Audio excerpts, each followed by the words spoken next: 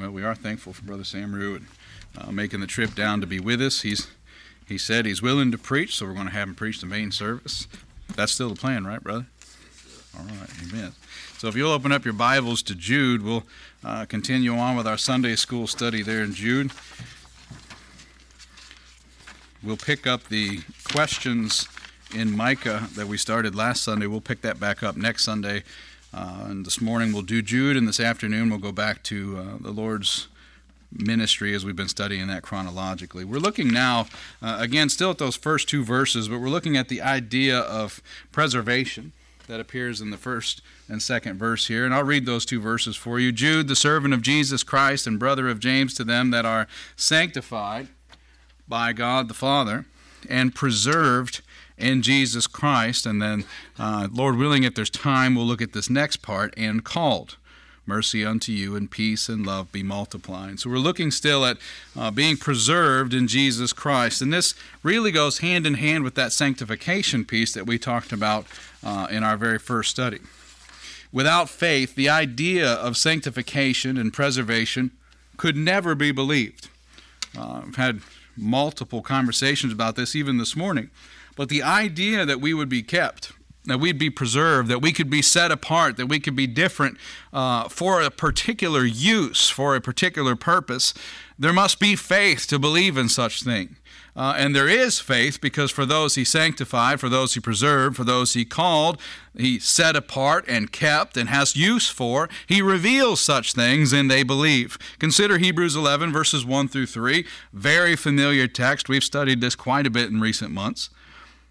Hebrews 11 verse 1 says, "Now faith is the substance of things hoped for, the evidence," and I'll remind you, this word evidence is elsewhere translated conviction, "the evidence or conviction of things not seen. For by it the elders obtained a good report." By it, that means this faith has a use. This faith has a purpose. "Through faith we understand that the worlds were framed by the word of God, so that things which are seen were not made of things which do appear." Praise the Lord. Putting sanctification and preservation together, we see the bigger picture very well as it was written by Peter. Consider, if you will, 1 Peter chapter 1 and the first 5 verses. We have the standard introduction, but as I said last time, in these epistles and these letters, the writers reveal an awful lot in their introductions. And most of the time, their gratitude to the Lord God, their intention for writing altogether, but you'd be surprised how often we find preservation and sanctification and being called in the very opening of these letters. Again, 1 Peter chapter 1, verse 1, "Peter, an apostle of Jesus Christ, to the strangers scattered throughout Pontus, Galatia, Cappadocia, Asia, and Bithynia." So already we have who wrote it, who he's writing to, and we'll be getting into the intention of it. But note here that Peter was made an apostle to those who were not saved yet. They were known of the Father. He had intention of using them, of feeding them, which is why Peter's writing. But they may not have understood why. And then Peter continues, elect according to the foreknowledge of God the Father, through sanctification of the Spirit, unto obedience and sprinkling of the blood of Jesus. And again we see here, sanctified by the Spirit before the foundation of the world, unto the faithful coming and sacrifice of Jesus Christ, that had not yet been sacrificed during their foreordination, but he was sacrificed unto obedience, which we know that he was faithful unto. And Simon Peter continues, grace unto you. Now we get into the intention of it. Grace unto you and peace be multiplied. Blessed be the God and Father of our Lord Jesus Christ, which according to his abundant mercy hath begotten us again unto a lively hope by the resurrection of Jesus Christ from the dead, to an inheritance incorruptible and undefiled, and that fadeth not away, reserved in heaven for you. Again, we see a promise that can only be believed through faith, for it's something yet unseen, something yet experienced, something intangible that can't be held, something that can't be locked up in a safe, nor is it intended to be locked up or even hidden, but rather a city set upon a hill, a light to be shined. And again he addresses those that he's writing to as the preserved, those who are kept, he says. And kept by what? by the power of God. Kept by the power of God. Listen to the last few words that we just said. This is reserved in heaven for you. That sounds special, doesn't it? If somebody gives you a card and says, I have something just for you, or they send you a package and it says just for you on it, it feels significant, it feels special. You feel touched before you even know what's inside the box. It could be a dead cat. You don't even know what's inside the box, but you feel special already because it's for you. It's got your name on it. Isaac experiences this at 16, but I'm going to tell you, it's the same at 41. When I get something that has my name on it and it's not from a collector, I'm pretty excited. Somebody thought of me.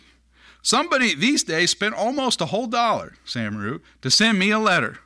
That's thoughtful. There's a young man in Florida, North Carolina, 12 years old, and the sisters here know this. He sends me a letter here to the church house about once every couple of months. His parents have to mail it, of course, but this young man, in his writing, in pencil on notebook paper, writes me every couple of months. I'm not faithful enough to do that, and yet this young man thinks of me in such high regard. It says here, reserved, kept. Specifically, if it were a tangible item, set on a shelf that says just for Brother Steve, and it's not for anyone else. This dose, this quantity is just for him. It's reserved in heaven for him. Reserved in heaven for you who are kept, who are preserved by the power of God through faith unto salvation, ready to be revealed in the last time. We don't know the full scope of gloriousness that we haven't inherited. Even those who are here and know they're born again, we don't truly know to the utmost degree how much we have inherited. But we know it's not in part. And we know that it's not conditional. And we know that it's an inheritance for Christ Jesus that we have inherited through him and by him. I mean, let that sink in for a minute. This is more than just the perseverance of the saints and the preservation of the churches. What's being kept for you that will be revealed in the last time that we don't fully understand? I mean, we tie ourselves in knots trying to figure out when he's coming again. But if we tied ourselves in knots with trying to figure out just how much of a bounty's on the other side, you know, we understand a time where there'll be no eye trouble, no heart trouble, no Parkinson's trouble, no cancer trouble. And we're caught up in just how glorious that is. But it's way more than that. Way more than that. No heartbreak. Way more than that. Beloved, we are right now in the last days. It literally could be before Samuel gets to preach that it's revealed unto us just how precious we truly are. Just how significant the crucifixion was in our behalf. No tomorrow has been promised, for today is the day of salvation. Today is the day ordained for you to consider the state of your soul in regards to eternity. Will you not make a point today to give diligence to make your calling and election sure? Peter writes of this in 2 Peter chapter 1, verse 10. And 1 Thessalonians chapter 5, verse 23, he writes, the very God of peace sanctify you wholly. And I pray, God, your whole spirit and soul and body be preserved blameless unto the coming of our Lord Jesus Christ. Now, paraphrasing here, Paul's no idiot. Paul's not saying that in your fleshly state of decay and death, that he wants to be wholly preserved. Brother Ernie, at your age, do you want that body preserved for you for all eternity? Or maybe a perfect body like what Isaac's got over here for all eternity, able to run and leap as the hart, able to breathe in without hesitation, or a knot in my back when I take a deep breath. I get a knot right in the center of my back that just wants to drop me over. I don't want this body. And that's not what Paul is saying here. He's not saying your whole body, this body, your whole spirit, one that's continually dependent on repentance and forgiveness. Not that salvation can be lost, but believer, you better be repenting because you sin every day. Not an imperfect spirit, not an imperfect soul, not an imperfect body. That's not what's being preserved here. I believe that shelf that I mentioned, it's got this gift, this contained and specifically ordained for Brother Steve. I think it's perfection. Not perfection will ever have in this life, but perfection that on the other side, it's not like a brand new car. You take it off the lot and it runs great, but then when you've signed the dotted line, suddenly you hear a knocking in the motor you didn't hear before, or the vent doesn't blow just right, or the steering wheel is just a little too hard to turn to the left. This is perfection. No one will walk off the lot, if you will, in their perfect body with their perfect spirit and their perfect soul and say, it could be better. It could be better. If I get one of them 5-star review requests for this perfect body, I'm probably going to have to give it 4 stars and go into detail on how God could have done better. I don't even know that we know how to gauge perfection as what we're going to experience in the kingdom. That's what's on the other side. When this veil is removed, when it's rolled up like a scroll and we're called home and we are united with God the Father. And I don't even know that it'll be a body or a spirit or a soul that we will know is perfect. We will simply not regard it as our heaviest concern anymore because we'll be warmed by perfect light. And we will be embraced by perfection, by perfect warmth, loved perfectly, loved unconditionally. And we will be in the presence of Him whom we have longed for, whom we have looked for. Whether we run faster or not won't matter. Whether we can eat faster or speak louder or sing better, speak gooder, won't matter. Because those concerns will be gone. All that we will wrap ourselves in is that God the Father is there. Sometimes it bothers me, and I've probably said the same thing in general conversations of those who say, I can't wait to see Brother Spurgeon, or I can't wait to see Brother Milburn, or Brother this, or Brother that. Yeah, I'm sure those will be blessings, if that is indeed an experience we have ahead of us. But that's not what we're going to the kingdom for. That's not what we are to long for. We're not spending every day looking for the return of an opportunity to see some dead man. We are looking for the return of our Lord Jesus Christ. And it's not just some moment, some twinkling in the eye of, oh, there he is. Now what's next? It's going to be, there he is. And wherever he is, there's my eyes. And wherever he goes, there I go. Because we long to be with him. I'm sure we miss our spouses. We miss our siblings, our parents, our grandparents. Maybe those will be added bonuses. But that's not the reason we're going to the kingdom. And the reason is the blood of the Lamb. But that's not what we should be longing for in the kingdom either. And we've said it before. I know Milburn said it before. If we don't enjoy worship here, we're not going to enjoy heaven very much. Because that's what heaven's all about, is worship. If we don't long to know and understand more about worship now, and I don't believe you're going to get to the kingdom if you don't, you're going to be real miserable, which is why I don't think you'll get to the kingdom, because I don't read where there'll be a lot of miserable people. Wallflowers saying, boy, man, this could be better. That's not what the kingdom of heaven will be about. One last thing for us to consider here this morning, and this is, if you were taking notes and looking for my points over the last 2 Sundays, I hadn't given them to you yet. You'll be getting them now. God knows our nature, and God knows our need. And if you'll turn in your Bibles to John chapter 2, the apostle here really brings some things to light in his account. We're going to start in John chapter 2, verse 13, and we're going to read quite a ways. We're going to read all the way to John chapter 3, verse 21. Starting in John chapter 2, verse 13, John writes, "And the Jews' Passover was at hand. And Jesus went up to Jerusalem and found in the temple those that sold oxen and sheep and doves and the changers of money sitting. And when he had made a scourge of small cords, he drove them all out of the temple, and the sheep and the oxen, and poured out the changers' money, and overthrew the tables. And said unto them that sold doves, Take these things hence. Make not my Father's house an house of merchandise." I wonder sometimes how he spoke that. Did he calmly say it? Did he yell it? In the theatrical sense, if he just whispered this, it would have been terrifying. Think about that. Take these things hence. Get it out of here. Make not my Father's house an house of merchandise. No gospel of prosperity. No gospel of feel good. Mourner's bench miracles. This is not a house of merchandise. This is the Lord's house. We should long to come here, not because it is a magical place, but because we have set up worship here. We tabernacle here. We're not here forever.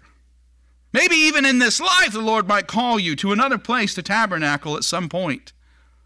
But this, for all intents and purposes, this is the only day we have. And we've come here to worship God. Do not make this a house of merchandise. We don't open up the storehouses of the bookstore on Sundays. We don't meet you on your way to the fellowship hall and try to sell you a head covering, ladies, or a new Bible case, gentlemen. It's just an example, and probably way less dangerous than the examples I've already given you. This is not a place to sell salvation. If I save you, I have to keep you. If I cause for you to repent, then I got to come around again and cause for you to repent the next time. But if the Word of God works a change in you, that Holy Spirit resides in you and reminds you over and over and over again, be ye holy, for he is holy. Verse 17, and his disciples remembered that it was written, the zeal of thine house hath eaten me up. Then answered the Jews and said unto him, what sign showest thou unto us, seeing that thou doest these things? And remember, when we went through this in our chronological study, what they're looking for is authority. Hey, he's just turned over businesses. What authority have you to speak to us in such a way, to cause such damage to our profitableness? Jesus answered and said unto them, destroy this temple, and in 3 days I will raise it up. And of course, he's speaking of himself. Verse 20, then said the Jews, 46 years was this temple in building, and wilt thou rear it up in 3 days? But he spake of the temple of his body. When therefore he was risen from the dead, and his disciples remembered that he had said this unto them, and they believed the scripture and the word which Jesus had said. And John puts that in there to remind us that it wasn't revealed to them immediately, it was his body that he was talking about. But at the point of writing this, John's in recognition that this is what the Lord spoke of, because at that point it had already happened. Verse 23, now when he was in Jerusalem at the Passover and the feast day, many believed in his name, and they saw the miracles which he did. But Jesus did not commit himself unto them, because he knew all men, and needed not that any should testify of man, for he knew what was in man. There was a man, the Pharisees, named Nicodemus. John chapter 3, probably one of many people's favorites, and I do indeed love it. But we begin John chapter 3 here looking at Nicodemus. He was the ruler of the Jews. It would have been shameful for him to go and ask the Lord Jesus questions. Ask him more than under what authority do you do this would have been unheard of for a ruler of the Jews to do such a thing. But he comes to Jesus, according to verse 2, by night. And he says unto Jesus, Rabbi, we know that thou art a teacher come from God, for no man can do these miracles that thou doest, except God be with him. It's possible Nicodemus means this as a compliment. It's possible that he's trying to compliment. I understand that these things that you do are enabled by God the Father. And this is a worthy thing. But he's referring to him as a great teacher. Now, what we see next in John 3, I want you to understand there's a transition. And there's multiple times in which the Lord says you must be born again. And he says that to one who recognizes Jesus to be just a teacher. You will not go to heaven if you recognize Jesus Christ as only a teacher. You must understand that he is Lord and Savior. He needs to be your master. He needs to be way more than an educated man, a clever person who did some tricks. Listen to Jesus' response. Verily, verily, I say unto thee, except a man be born again, he cannot see the kingdom of God. This is to one who already doesn't have it. Look at Nicodemus' words in verse 2 says he's a great teacher. He understands where the power comes from, but he's a teacher. And Jesus' response to him is that except a man be born again, except you be made more than you are, you cannot see the kingdom of God. Nicodemus saith in verse 4 unto him, how can a man be born when he is old? Can he enter in the second time into his mother's womb and be born? And Jesus answered, verily, verily, I say unto thee, except a man be born of water and of spirit, he cannot enter the kingdom of God. That which is born of the flesh is flesh, and that which is born of the spirit is spirit. Marvel not that I said unto thee, ye must be born again. The wind bloweth where it listeth, and thou hearest the sound thereof, but canst not tell whence it cometh, and whither it goeth. So is every one that is born of the Spirit. Nicodemus answered and said unto him, How can these things be? This is a ruler of the synagogue.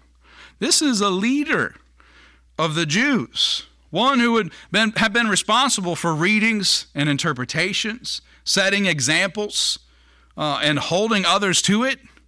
How can these things be? He says. What's he questioning? The wind? If Samaru told us that the wind in Trinidad can't be seen where it's coming from, and you can't predict where it's going to end up going, would any of us stand and say, how could these things be? That's craziness. Wind can be controlled. Wind can be sanctified. Wind can be preserved and contained. I can call on the wind and the wind will come unto me. No, that's not how wind works. But God is the God of all creation. He is the supreme ruler of the universe. For him, that's exactly how wind works. And he says, lest you be called by this God, lest ye be reformed, reborn by this God, you won't come to know him, and you will not enter into the kingdom of heaven. What can man say except, how can these things be? What can man say except mock and say, shall I re-enter into my mother's womb? A grown man, a grown woman, re-enter into the womb of my parent? How can these things be? Jesus answered and said unto him, Art thou a master of Israel, and knowest not these things? Verily, verily, I say unto thee, we speak that we do know, and testify that we have seen, and ye receive not our witness. Verse 10 is one of the strongest reasons I have that I don't go by the title reverend, or master, for that matter. Can I master these things? Can I truly know these things? I'm not to be revered. I'm learning alongside you. I'm as imperfect as they come. I need prayer and even repentance more than y'all do most days. And the closer you get to him, the more that will be revealed unto you. In verse 12, he continues and says, If I have told you earthly things, and ye believe not, how shall ye believe if I tell you of heavenly things? And no man hath ascended up to heaven, but he that came down from heaven, even the Son of Man which is in heaven.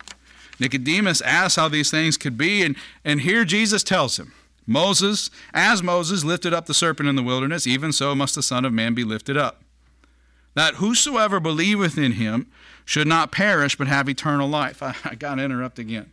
Here's a master of the Jews, a ruler of the Jews, one of the 70.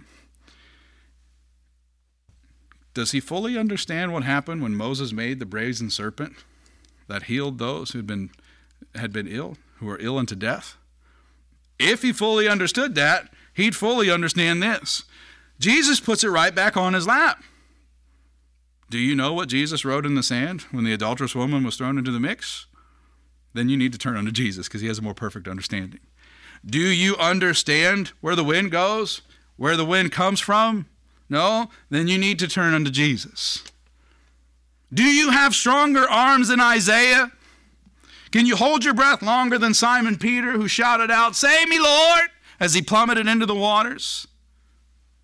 Then you need to turn unto Jesus, just as they did. What of Jonah? What of Jonah?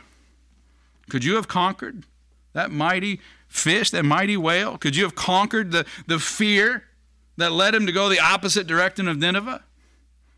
Could you have conquered that bitter heart in which Jonah did not want to see the Ninevites repent and receive forgiveness of God the Father? Then you too better return unto the Lord.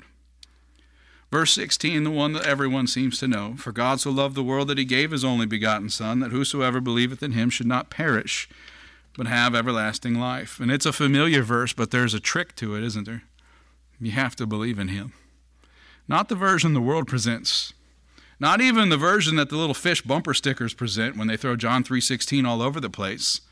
Do you actually believe in Christ Jesus to be God? Do you actually believe that on the cross of Calvary, death was conquered? The sin debt was paid? Let's start simpler. When he said, it is finished, did you agree? Did you agree with him? Or did we start adding footnotes? That is finished. But what about this and this and this? When I know parents don't lead this way anymore, but when my folks spoke, their word was final. And sometimes they said that word over and over and over again, but they had the final word on those things. And if they said something was finished, it was finished. Or else, it was finished. You didn't dare reopen it. You didn't dare restart it again. It was finished. Husbands, probably the same when we dispute with our wives. When she gets the last word in, and she's in the other room so I can say this, it's finished.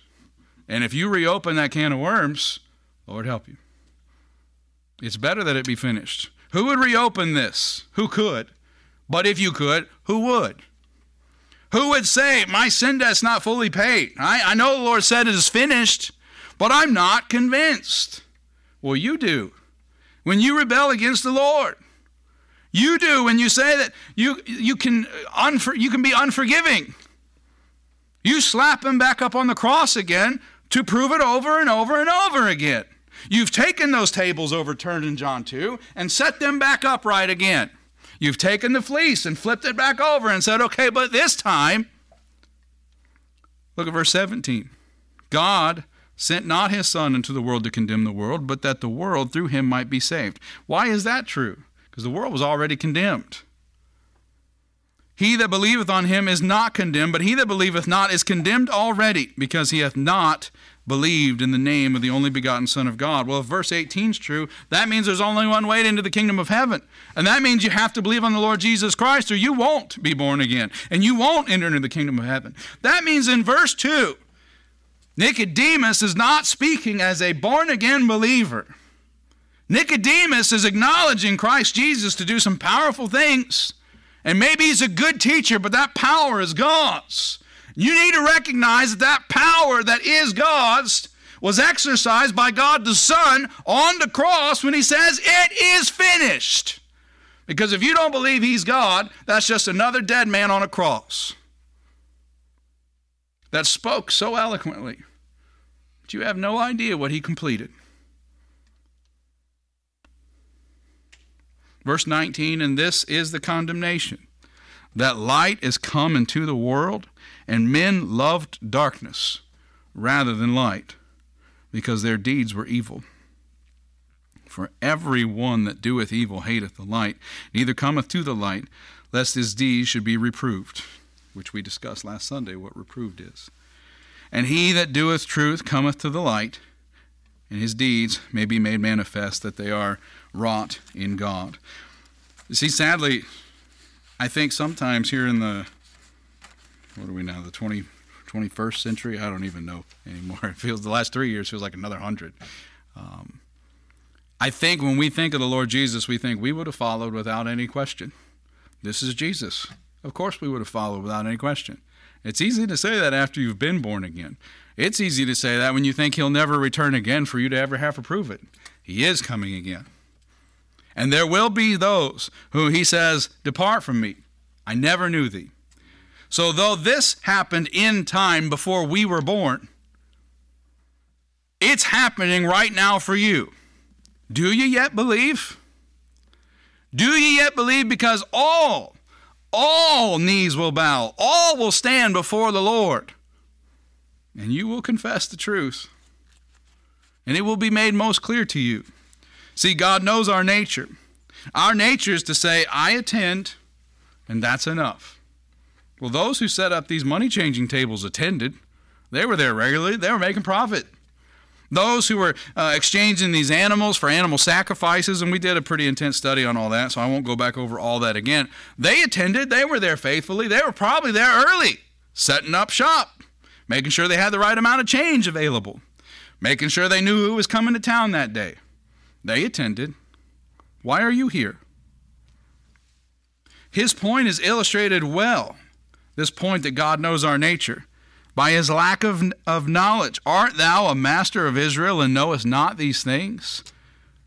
Nicodemus, who probably knew way more than I do on most things, did not know what he needed to know most. He came by dark of night. Praise the Lord, he came. Praise the Lord, he was called. You imagine And darkness is darkness is darkness, right? So it takes a lot to get this 41-year-old out of the house when it's dark. This had to have driven Nicodemus crazy for the time in which, between him coming at night and between what he had witnessed that stirred him up. And he would have had to have reached out at some point to find out where Jesus was going to be so that he could set up this midnight meeting. But he had to have some answers. He had to go, and have you ever been in that circumstance when you don't know that you're going to like the answers, you don't know that you're going to know the answers, but this is not going to leave you alone. You have to know. You have to go and talk to this person. Either you have a dispute with one, and it's got to be settled, and you just can't sleep until you've found settlement, or those who are saved might remember leading up to your salvation. I got to talk to the preacher. I just can't take it anymore. I got to tell him how wrong he is, because I just can't sleep at night knowing how wrong that preacher is about everything. Try being a Catholic for 18 years and going to a Baptist conference. I wanted to talk to every preacher in Gladwin, that first conference I ever went to. I want to talk to every one of them. They just don't know. They talk about Catholics like they're evil. Yeah, there's a reason the Lord allowed me to get stirred up on the wrong thing, because I had to be set right. God knows our nature and God knows our need. We need to come away from these things. If you're born again, we are delivered from our carnal cravings. We should be rid of such vanity, and we should seek after the Lord while he may be found. That may be a midnight meeting. So there's others in our parking lot at night these days. Why don't you just come and join me in this parking lot some night? We'll scare them away and we'll talk. We'll answer these questions of what's going on in the Scriptures. Plain and simple. It is not enough to know of him. You must know him. It is not enough to belong to your local church. You must be of your local church. You must be the local church. This is a local visible building, but we are the church, the members here. We are the bricks, the lively stones that make up on top of the foundation that is Christ Jesus, the local visible assembly to Manatee, Mississippi. It's not enough to belong, to have your name on the roll. You must be of this church. You must cry with this church, bleed with this church, hurt with this church. Why? Why is that so important? Because this is as a wife to Christ Jesus. That's how much he loves his church. That's how much he gives for this church. You want to know him better? Be here. Don't be the first to come in and the first to go out. The last to come in and the first to go out. Don't be known for how you come and go. What a horrible thing. You know what that really is? If you knew me for my coming and going, you'd know I was born of my mother and I'm going to die and be buried in the ground unless I'm raptured again. That's my coming and going. But what do I do day in and day out? What do I long for? What do I pray for? As a church, we're called to come together and do such things. Dear friends, you should be wondering, what is it that God would have for me? Because he makes no mistakes. And if you're here and born again at 80, born again at 40, born again at 16, just what is it that he has for you? What is this plan that he has that was stitched together before the foundation of the world that required you being sanctified and you being preserved? You see, if there's no accidents and you're still here, you've been kept here for a reason. Why? You should not be wandering. And the church should not be left wondering where you are, what your need is. She should be able to know hers, and hers should be able to know her. Would you say that you have a healthy relationship with your spouse if you didn't see her regularly? If you didn't know his needs? If you didn't rub their feet every once in a while? If you didn't look them in the eyes and have conversations with them, eat meals with them? We're very blessed here. to have these lunches on Sundays where we eat with our fellowship as well as our friends, our visitors, and we get to eat with one another, feed one another, serve one another. There are churches that don't even do that. But is that enough? Were you here Wednesday when Brother Paul and his family came through? When the Wyckoffs came through? 4 sister churches were represented here Wednesday night. Were you here for that? Were you blessed by that? The Wyckoffs are in a situation this church was in for a long time. Not had a pastor. Did you embrace them? Did you tell them of the pain that you're very familiar with? How you're praying for them? Did you give them a breath of hope? That though you never thought maybe the Lord would send you another one, He did? I don't say that because I'm something great, but see, that's part of your stitchings. That's what put you together. And you may not love the time you went without a pastor, but it's sewn into you, one thread at a time. It's sewn into your experience. You now have a way to relate to other folks who have gone without pastors. You now have a way to relate to other folks on God's timing. And that message Paul preached Wednesday, that was pretty powerful. That tied in with what we've been teaching.